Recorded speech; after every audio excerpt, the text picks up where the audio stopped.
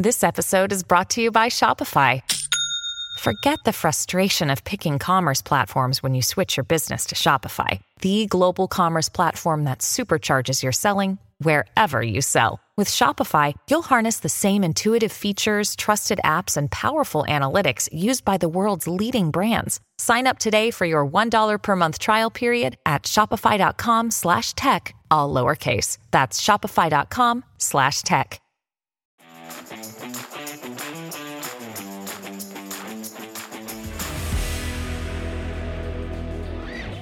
Conservative leader Pierre Poilievre announced on Tuesday that if he becomes prime minister, his government would launch a multi-billion-dollar lawsuit against big pharma companies for causing the opioid epidemic. A True North exclusive reveals that a large volume of Twitter accounts tweeting about Beijing's interference in Canada's election appear to exhibit bot-like behavior. And Calgary City Council has approved recommendations to limit drag queen story hour protests, citing an increase in, quote, transphobia and homophobia. Hello, Canada. It's Wednesday, March 15th, and this is the True North Daily Brief. I'm Anthony Fury. And I'm Rachel Emanuel. We've got you covered with all the news you need to know. Let's discuss the top stories of the day and the True North exclusives you won't hear anywhere else.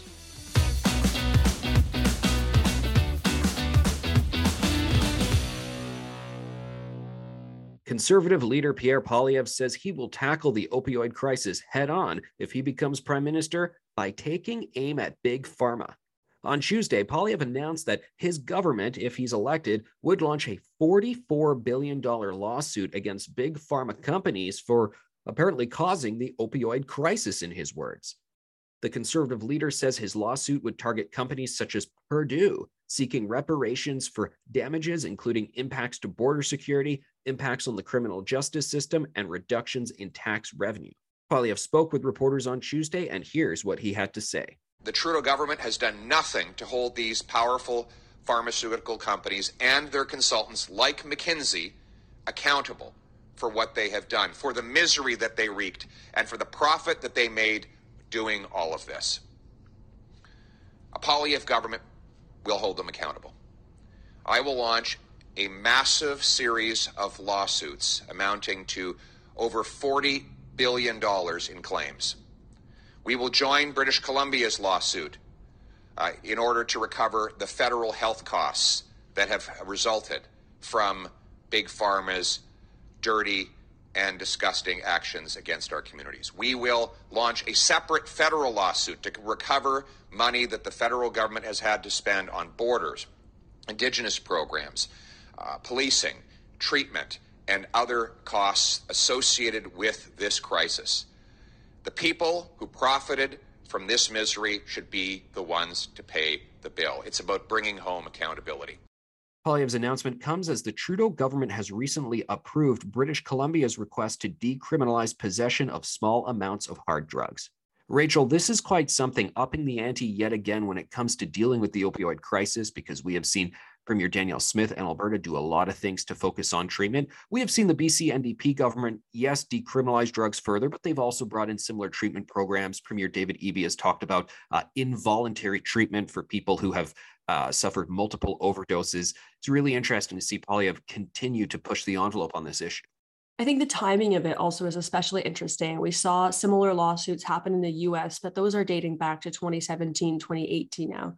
So Poilievre is coming at this issue a couple of years late, but I think it's very smart for him politically, and I think it will bode really well with his base because it sort of allows him to attack big pharma without bringing up the COVID-19 issues and without touching vaccines. Those are still very sensitive, very controversial issues, but issues that his base feels strongly about nonetheless. So this allows him to have a clear attack against big pharma without wading into some of the more controversial topics that could cause him to lose some of the more mainstream aspects of his base.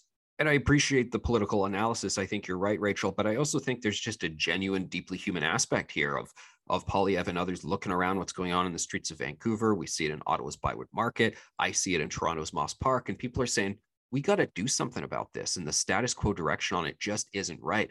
We need to pivot. My question is, do you anticipate there can be a nonpartisan, bipartisan rallying behind all of this? Because I think it really should be something where we all come together on it.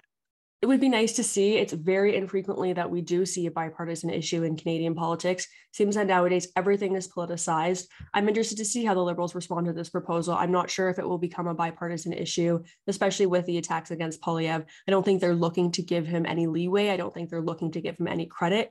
So I'd be surprised if they are able to rally around him on this issue. But, stranger things have happened. A large volume of Twitter accounts tweeting about Beijing's interference in Canada's elections appear to exhibit bot-like behavior. True North analyzed and translated 1,128 unique tweets on Chinese language social media, referencing the terms China and Canada, or Trudeau, which dated back to March 3, 2023. Of the 688 counts identified to be regularly engaging on the topic of election interference, 19.1%, or 132 accounts, showed classic indicators of being bots. The accounts in question sought to delegitimize media and intelligence reports, which indicate that China has campaigned to interfere in Canada's recent elections. Efforts included parroting Chinese state propaganda, directly attacking the credibility of the claims or downplaying their significance. As Cosma Zhuzha reports, this snapshot of data raises concerns about how China continues to manipulate social media discourse to influence opinions among the Chinese diaspora abroad. According to Macdonald-Laurier Institute visiting fellow and Japan Institute of International Affairs researcher Yoko Kuwahara, while China bans the use of Western social media platforms at home, at the same time, it takes advantage of the capabilities of Twitter to disseminate propaganda on a large scale. You can read the full story exclusively at www.tnc.news. This is a huge story and a really great exclusive from True North. I think it's great that we took a look at all these Chinese language social media tweets very closely. Do you think that these are actually impactful when it comes to downplaying the influence of Chinese interference in Canada's election? Or do you think people see these accounts and they say, this account, looks kind of strange, maybe doesn't have a lot of followers, and they don't take it too seriously, they don't give it too much credibility? Well, that's a good question, Rachel. I think maybe people look at these accounts and go, this is not a prominent individual. I'm not sure I'm going to lend a lot of credence to this. But at the same time, if these hundreds of accounts are inserting themselves into the conversation, so they are posting replies to big official accounts, government accounts, news media reports, and they get themselves embedded in that thread of conversation there, well, people are still going to see it. And what they're saying, the sort of kernel of their argument will, I guess, plant into people's heads. They will be exposed at least to what they're saying. So I think there is some impact for sure.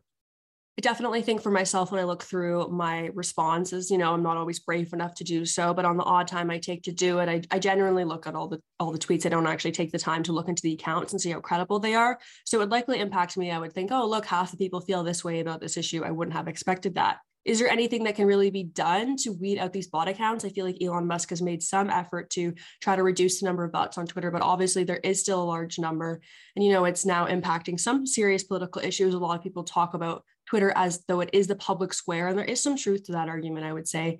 Do you think these bots are actually problematic, or is it just sort of the nature of interacting with other people online and people need to be aware of it? Well, I guess if a real person creates a real account and then just starts tweeting Chinese propaganda, even if they're paid to do so by some nefarious actor, how is that restricted? I don't know. They have rules and protocols around that. I know there are bot ratings that basically tell you add all of these algorithms together and the date of creation and how much they're posting, how they're posting, whether or not it's just this numbered account with no real pictures and no bio and stuff. I guess they can factor all that into it and just delete the account.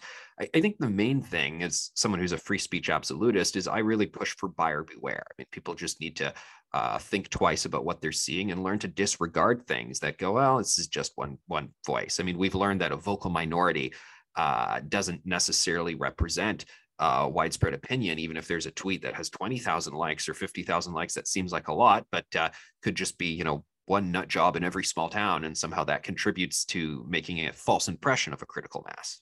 I really like your comments on the buyer beware policy. And I think this story just sort of speaks to the need to how important it is to actually go out into real life and talk to people about issues that are on your mind and that are happening in Canadian politics, and not always just fall back to discussing with people online where, engagement and discourse is often not as civil or even really reflective of how people are in real life. No, for sure. I mean, when I would say I don't think children should be forced to wear masks anymore at a certain point during COVID, and you have 1,000 people writing at you, how dare you? This is an awful thing. How dare you suggest this? You have to keep in mind that there's 40 million people, give or take, in this country. And I think most people are not on Twitter, and most people are reasonable, rational folks. So you have to not get too bothered by the fact that there's 1,000 people saying one, very aggressive thing, even though in the moment it looks like it's overpowering. After a lengthy city council meeting on Tuesday, Calgary Council approved 2 recommendations to limit drag queen story hour protests, citing an increase in transphobia and homophobia. Now, the new bylaw comes days after a Calgary pastor was arrested and charged for protesting a drag queen story hour at a public library and following another protest held after a trans woman allegedly exposed male genitals to a teenage girl at a public pool change room.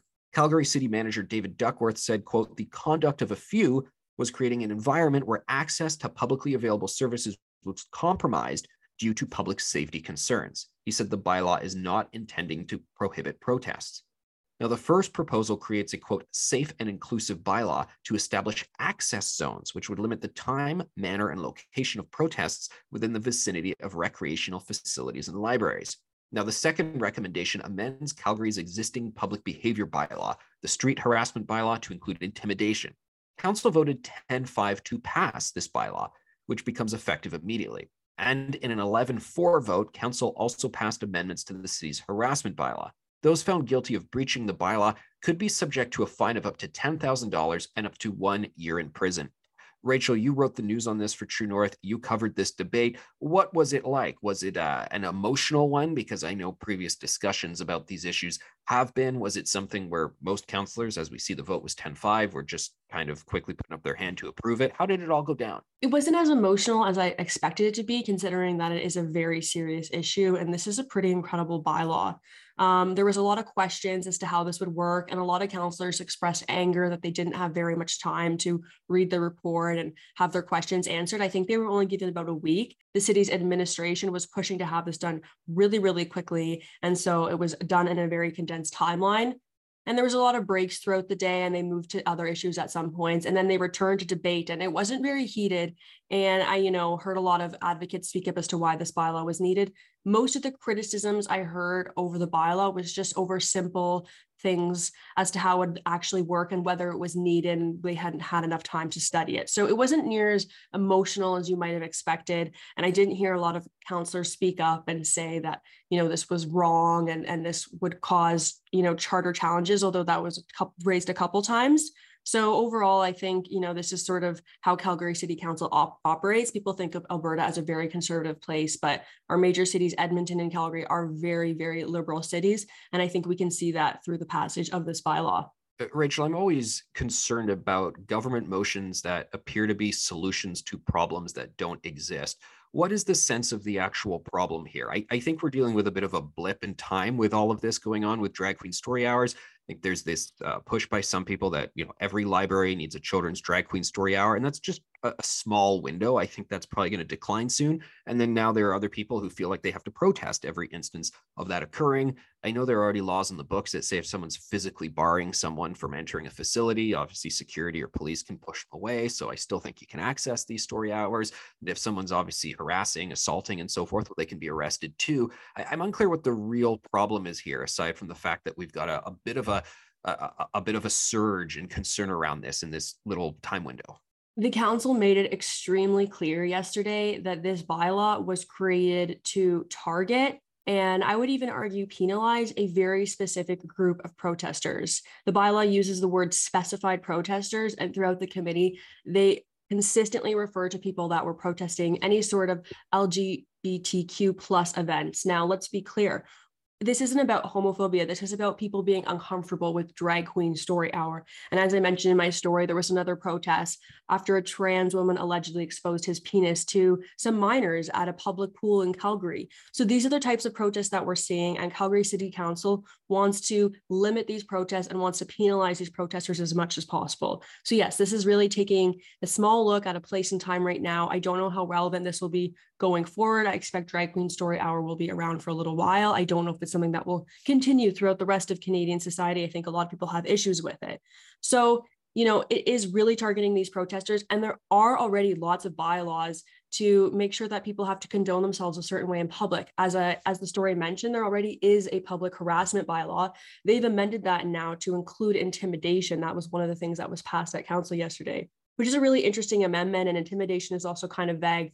So it really just looks like they're looking to give themselves and police more power to sort of target protesters under these loose and vague amendments and bylaws. And that will really leave a lot of things up to interpretation under the police. It's going to be interesting to see how this plays out. We've already seen one Calgary pastor who was arrested and charged after attending a drag queen story hour. I spoke with him yesterday. He said he was simply preaching, and he's now being charged for hate crimes, and he has 6 counts of harassment. So there's already very strong bylaws in place to protect people when they're attending these types of events. I don't think the burden of proof was there to say that this bylaw was actually needed.